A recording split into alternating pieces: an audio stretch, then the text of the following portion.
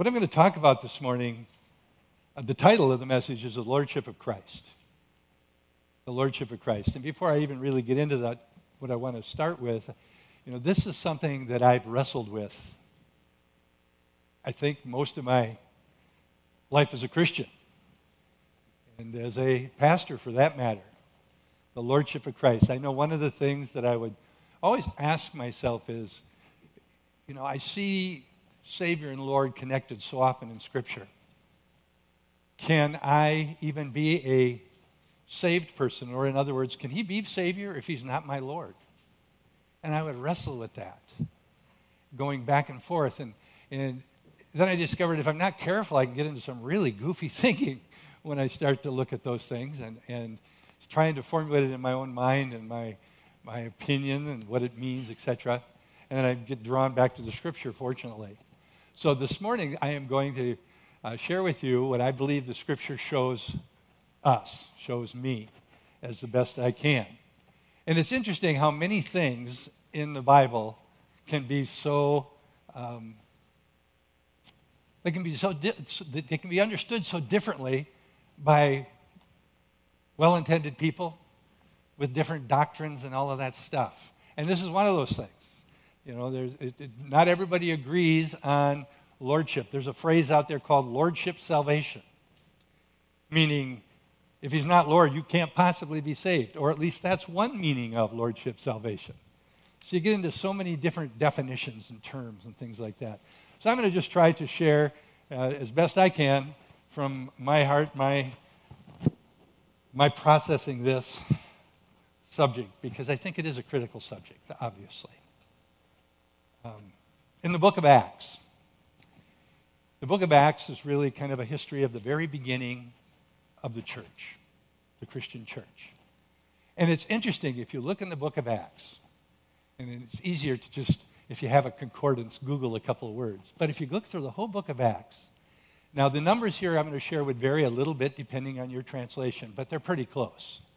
In the book of Acts, guess how many times the word Savior is written? 2. In the whole book of Acts, we see the word Savior twice. Now, when it comes to the word Lord, it's written 92 times. And if you add where it says the Lord Jesus, that's approximately another 13 times. And if you add the phrase the Lord Jesus Christ, it's another 6 or 7 times. So depending on your translation, you're going to see Savior twice and Lord in one form or another almost 110 times. I think that should tell us something about how important to the early church, to the disciples, to Paul, the concept of Lord and therefore lordship really is. The word that's translated Lord in the Greek is kurios. Kurios. You can put that slide up there and just look at it as however you'd like, but in the Greek, it's a word that does have different meanings, and even when it's translated all those many times in the book of Acts, it's used differently at times. Sometimes it's just a term of respect. In other words, sometimes you'll see that same word kurios just translated as sir, for example. But most of the times, it means way more than just sir, especially when it's in reference to Jesus. It can mean so many things. In the Hebrew Bible, when the Hebrew Bible was translated first into the Greek, the Septuagint, when the Septuagint was first translated from the Hebrew to the Greek, they used the word kurios to translate 2 words from the Hebrew that clearly talk about the divinity, the divine God, and they were his names, Yahweh and Jehovah. So when the Greek translation of the Septuagint came into existence, it was no longer written as Yahweh or Jehovah, it was Lord, kurios. And in early biblical times, when you said Lord, it meant, and in reference to Jesus, it meant he's God, he is divine. It made reference to his divinity, his deity. if you would. It was a proclamation. And matter of fact, in the early church, it was kind of the first confession of the early church. Jesus is Lord. Didn't take long to memorize that one. Jesus is Lord. Jesus is divine. Jesus is deity. He is master. And you can look at the definition of that word however you would like. It was interesting, in the Roman culture of the day, when the Caesars were in control, it was the word that they would use even as a test to see about your loyalty to Caesar. He was divine by his own proclamation, and there would even be a religious ceremony of sorts before he would be considered Lord Caesar, divine Caesar. It acknowledged their loyalty. If you declared Caesar is Lord, there was a phrase, kurios, or kurios Caesar. Caesar is Lord. In the early times of the church, they would actually come and confront people, demanding that you demonstrate your loyalty to Caesar by saying that phrase. It was one of the ways that they began to identify Christians, to persecute and execute Christians at the time of Roman Caesars. So when you see the early disciples come to this conclusion, this realization, the reality that Jesus is Lord, Jesus is kurios, they were making a public proclamation that he was God, that he was deity, that he was divine. In the case of Rome, Caesar wasn't. And you can imagine the trouble and the persecution that you would come into. It's interesting, sidebar here a little bit, in the Gospel of John, after Jesus has been risen from the dead, he had appeared to all the other disciples, but poor Thomas wasn't there, right? Most of us know the story. He wasn't there. He comes in, and they're all excited, telling him about this, and he's like, I don't believe it. I don't believe it. Unless I can put my hands in the holes, the nail holes, the hole in his side. Unless I can do that, I'm not going to believe it. And then a little bit later, Jesus comes again. And this time Thomas is there. And Jesus basically quotes to Thomas what he said it would take to believe him. But notice when you look at that next time that there's no indication whatsoever that he put his hands in the nail marks or the spear hole in his side. What it appears to be is he saw Jesus, Jesus spoke those words, and immediately this is what came out of Thomas's mouth. My Lord, my God. A proclamation recognizing the deity of Jesus. And this took place after the resurrection of Jesus. Who made Jesus Lord? God the Father did in Acts chapter 2, verse 36. This takes place in Peter's sermon, and he has explained about the suffering of Jesus, the death of Jesus, the burial of Jesus, the resurrection of Jesus, and then he finally says these words in verse 36. Therefore, let all Israel be assured. In other words, get this, guys. Anything else you may doubt, be assured of this one fact. Be assured, God has made this Jesus, whom you crucified, both Lord and Christ. Both Lord and Christ. There need be no doubt that he is deity, that he is God. Be assured of this fact. In a letter to the Philippians, Paul wrote these words, and he wrote the words that I'm going to share with you from verse 9 to 11 after he had talked about how Jesus had humbled himself and came to earth as a man. And he humbled himself and was obedient. And it says he was obedient even unto death. Death at the cross. Death on the cross. And then he says starting in verse 9, therefore, why? Therefore, because Because of what Jesus did, because of his suffering, his death, his burial, and resurrection, because of his obedience to death on the cross, because of all of that, therefore, God exalted him to the highest place and gave him the name that is above every name. That is the name of Jesus. Every knee should bow in heaven and on earth and under the earth, and every tongue will acknowledge that Jesus Christ is Lord, to the glory of God the Father. After, therefore, because of all he did, it's like he bestowed, the Father bestowed upon Jesus the honor of being Lord because of what he accomplished, because of what he did, because he surrendered himself. He laid down his life.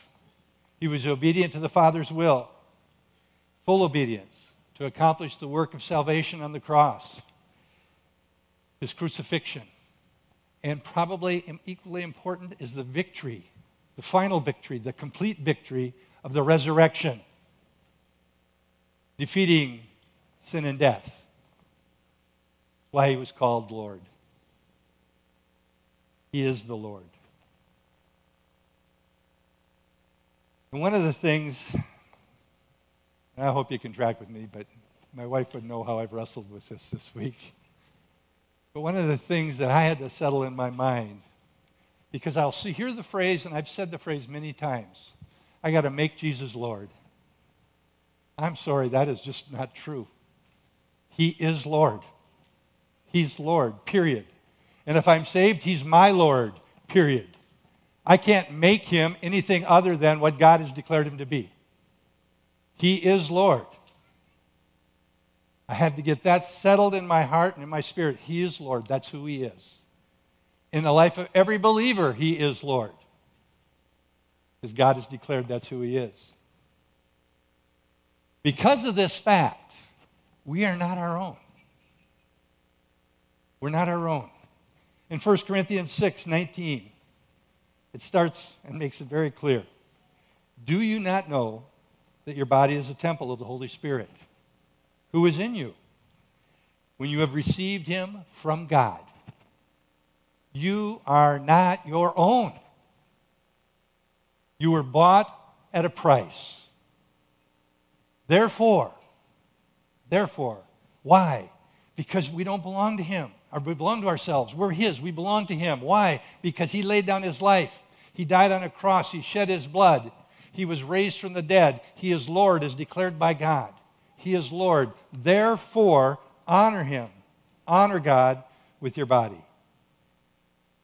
You're not your own. You've been bought with a price. When Paul wrote that to the church at Corinth, he was kind of using as a metaphor what was common in that time in history, the ancient slave trading, where slaves would be bought and sold.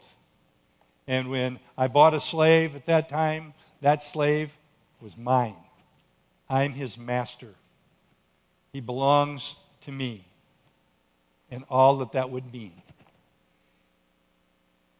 And as believers in Jesus Christ, we are all called to be bondservants of Jesus, slaves to Jesus, if you would, voluntarily slaves to Jesus. Why? Because he purchased us at the cost of his Son, the shed blood of Jesus. Therefore, we belong to him. Bondservants. In Romans chapter 14, starting at verse 7, it says, "For none of us live to himself alone, and none of us dies to himself alone. If we live to the Lord. And if we die to the Lord. So whether we live or die, we belong to the Lord, the Master, our Master. For this very reason, Christ died and returned to life so that he might be the Lord of both the dead and the living.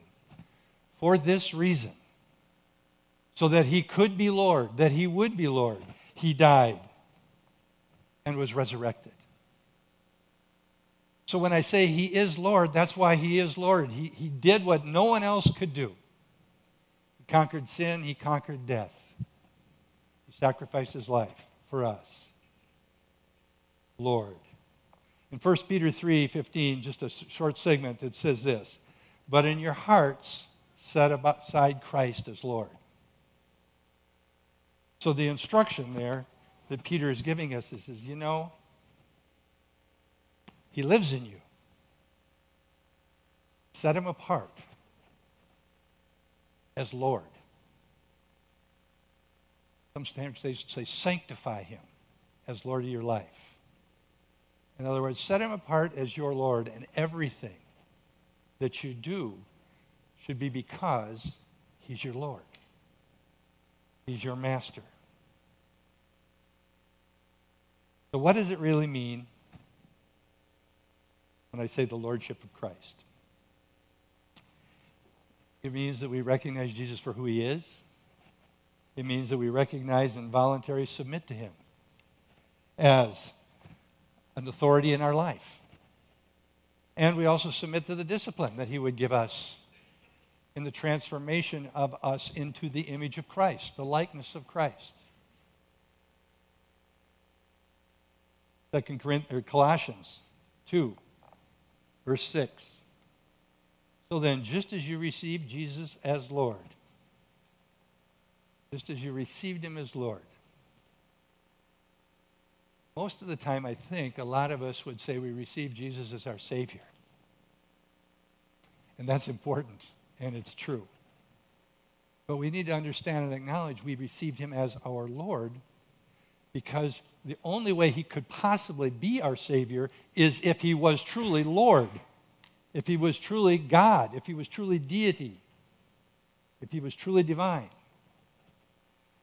So just as you received Christ Jesus as Lord, continue to live in him.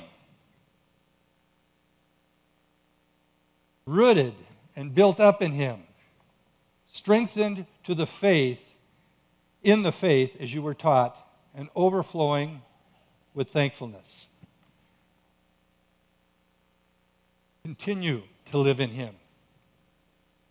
Just as in the beginning, continue to live in him. Only it says being rooted. We received our salvation by grace through faith. And the reality is this, the only way that we can submit ourselves to him as Lord of our life is by grace through faith. Doesn't mean we're perfect. Doesn't mean we're perfect. As believers, as Christians, I think most of us could acknowledge quite quickly we are not perfect. But irregardless, he is Lord of our life. It is rooted and built up in him. Rooted in him is something that took place in the past. Yours and my roots were placed in him at the moment of our salvation. And it's an interesting comparison. It says rooted, something stable, but then built up, something that's growing and changing. It's a continuing process. This concept of lordship, of surrendering our life to Christ, living for his glory, is a process. His being Lord of our life is not a process. It's a truth. But us submitting to his lordship is a process. I hope everybody sees the difference. Because there is a lot of theology out there called lordship salvation that means the only way that you can truly be saved is if he's truly Lord of your life. I don't even know what that looks like because I'm never perfect. And every time I fall and every time I fail and every time I would sin, does that mean he's no longer Lord of my life? Where's my security and my salvation through Christ? And there's a lot of teaching like that. But we are, or we should be, being transformed continually more and more into the image of Christ. And part of the image of Christ was he was submitted to the will of the Father. He was obedient to the point of death on a cross. Submission and obedience. We are to be transformed in the image of Christ. There should be continually in each of us, as we continue to grow and develop, a transformation more into the image of Christ, more in submission to the Word of God, more submitted to the Word of God, more obedient to the Word of God, because there's a Christ-like growing in us. We need to participate, but we'll never do it on our own. And we don't want to fall into this traps of any type of works theology. Salvation is by grace through faith, and faith alone. That's it. You can't earn it. And I believe lordship is something that comes out of our faith. Rooted in Him, but then it goes on and says, built up in Him. Built up in Him, that we would grow, bear much fruit. My translation said, strengthened in the faith as you were taught, or established in the faith. As we were established in the faith, we should remain in the faith, as Paul is writing these letters to the church at Colossus. And overflowing with thanksgiving. You know, there's one thing about being thankful. If we're truly being thankful, it truly brings to our remembrance all that Christ has done for us. What are we thankful to God for? Think about that for a second. And if that kind of thankfulness and thanksgiving is continually coming out of your heart, that you're thankful for His love, you're thankful for your salvation, you're thankful that He took the punishment we deserved, you're thankful for all the many promises of God, you're thankful for the peace of God that passes all understanding, you're thankful for the hope that lives in you, and the joy of the Lord that gives you strength. You're thankful for all these things. As you're thankful, it brings to remembrance all these amazing things that the Lord did to us, did for us. I wanted to say this again. I know I said it just a few minutes ago, that don't get the concept that you're perfect, ever going to be perfect, or have to be perfect to recognize and submit to Jesus as Lord. Remember, first of all, He is Lord, period. If you are saved, if you accepted Jesus Christ as your Lord and Savior, He is Lord, right? You accepted Him as Lord and Savior. He is that, declared by God the Father. But we need to submit to Him as Lord. It's not perfection. But what it does mean is we have a new master. You know, in Romans 6, Romans 10, if you want to read through these chapters, you can read all about these things that changed in us and many other places. We are a new creation in Christ. We had an old master. That old master was sin. We have a new master. Christ, God, is our new master. The old master was defeated. It means that there was a change. You know, it might not have been a change that everybody could see, but the moment you accepted Jesus Christ as your Lord and Savior, there was an internal change that took place. You were born again of the Spirit of God. But there should continue to be change as the Spirit of God works in our life, and we learn by faith to continue to submit to His leading as the Lordship of Christ. As we continue to grow that way, more and more in our lives, it should become the reality that we have heard prayed many times, not my will, but your will, Father. Not my way, God, but whatever you want. It's up to you. How does it happen? How can this lordship thing take place? I mean, it's such a battle, right? Well, as I've already kind of said and alluded to, it's faith. As long as Jesus is the object of our faith, right?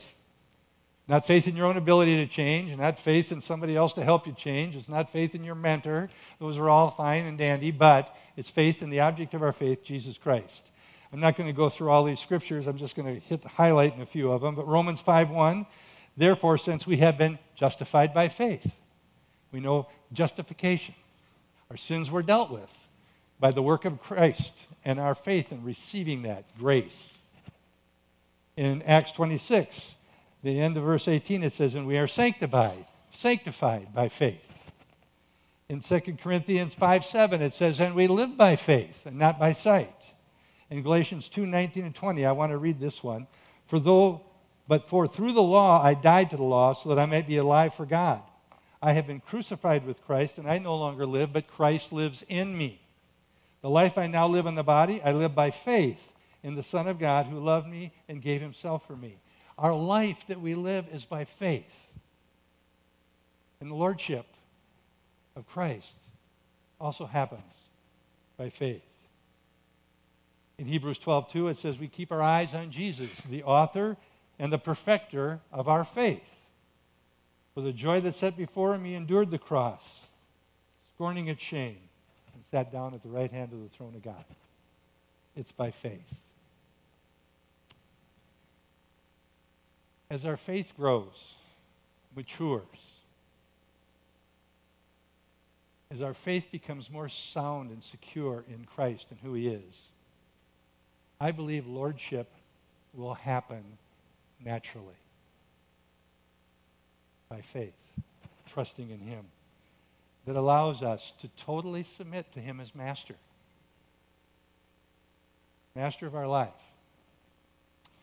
I'm going to use a simple illustration, one that can fall apart if you press it too hard. But I have a dog named Sadie, and I'm her master. I take care of her. I feed her, nurture her.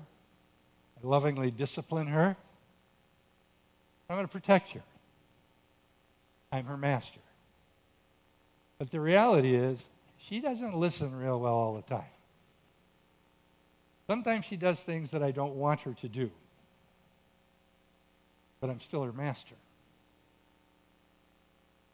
With some training and some discipline, she learns to submit to me and the authority that I have as her master.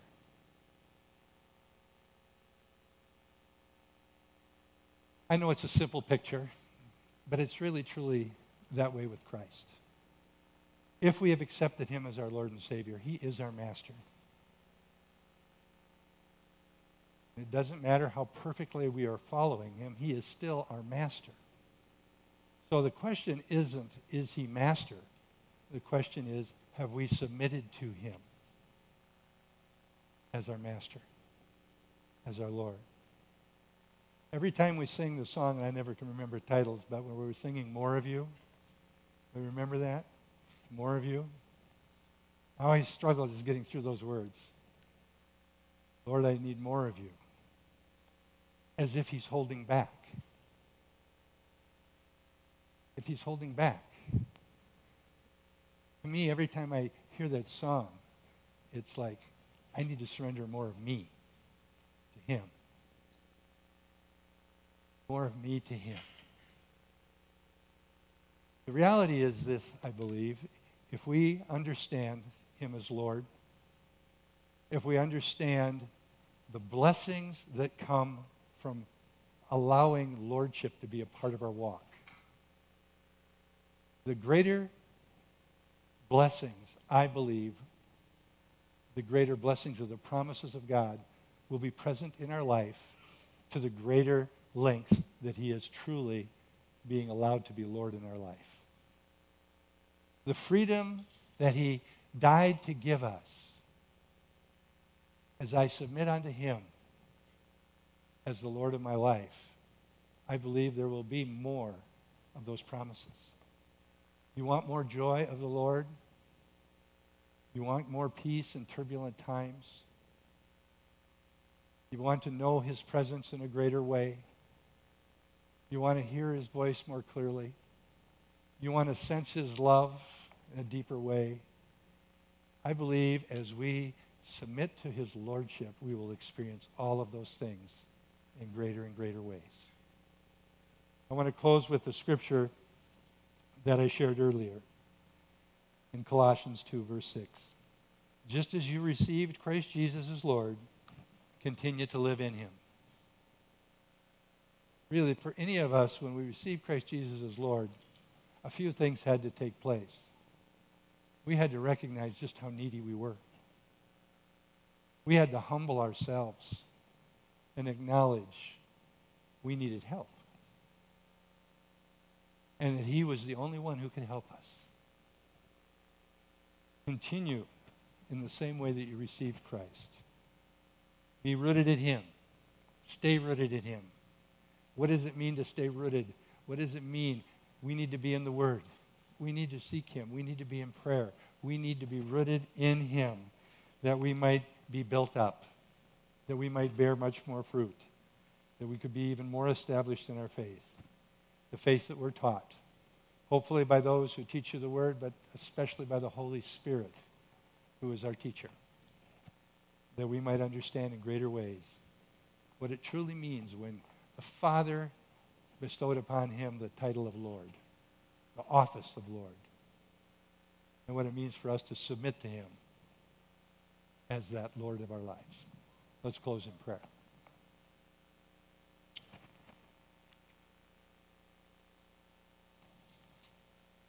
Father, I pray that you'd help us all to understand what it means to declare Jesus as Lord in a better way, in a deeper way, a way that your word shows us, reveals to us. I thank you that he is Lord. That because of that, salvation was possible because of what he did, dying on that cross for our sins. That he defeated sin and death and was raised from the dead. That he is Lord. God, I pray that you would, by your Holy Spirit, I pray that you would reveal those things in our heart that are competing for the Lordship in our life. God, that we wouldn't be content with knowing that one day we will be in heaven with you. That we wouldn't be content with just that, Lord. That we would have this desire to live for you here on this earth. Forgive us, Father, when we allow those things of the world to compete with the Lordship of Jesus in our life. I thank you, Father, that you will give us the grace to continue to surrender as we continue to receive it. And Lord, now I do pray for each of us as we go home. Pray for protection on what may be slippery roads. Father, I pray that we would go knowing and understanding that we go as your representatives to a world that needs to understand who Jesus is and what's available through what he did. That we would continually be the ambassadors of good news of the gospel of Jesus Christ. Father, I pray that you would truly be faithful to your word, that you would give us the words to speak when you give us those divine appointments, that there would be a freedom to speak the truth in love, and that you would receive all the glory and honor in it. In Jesus' name, amen.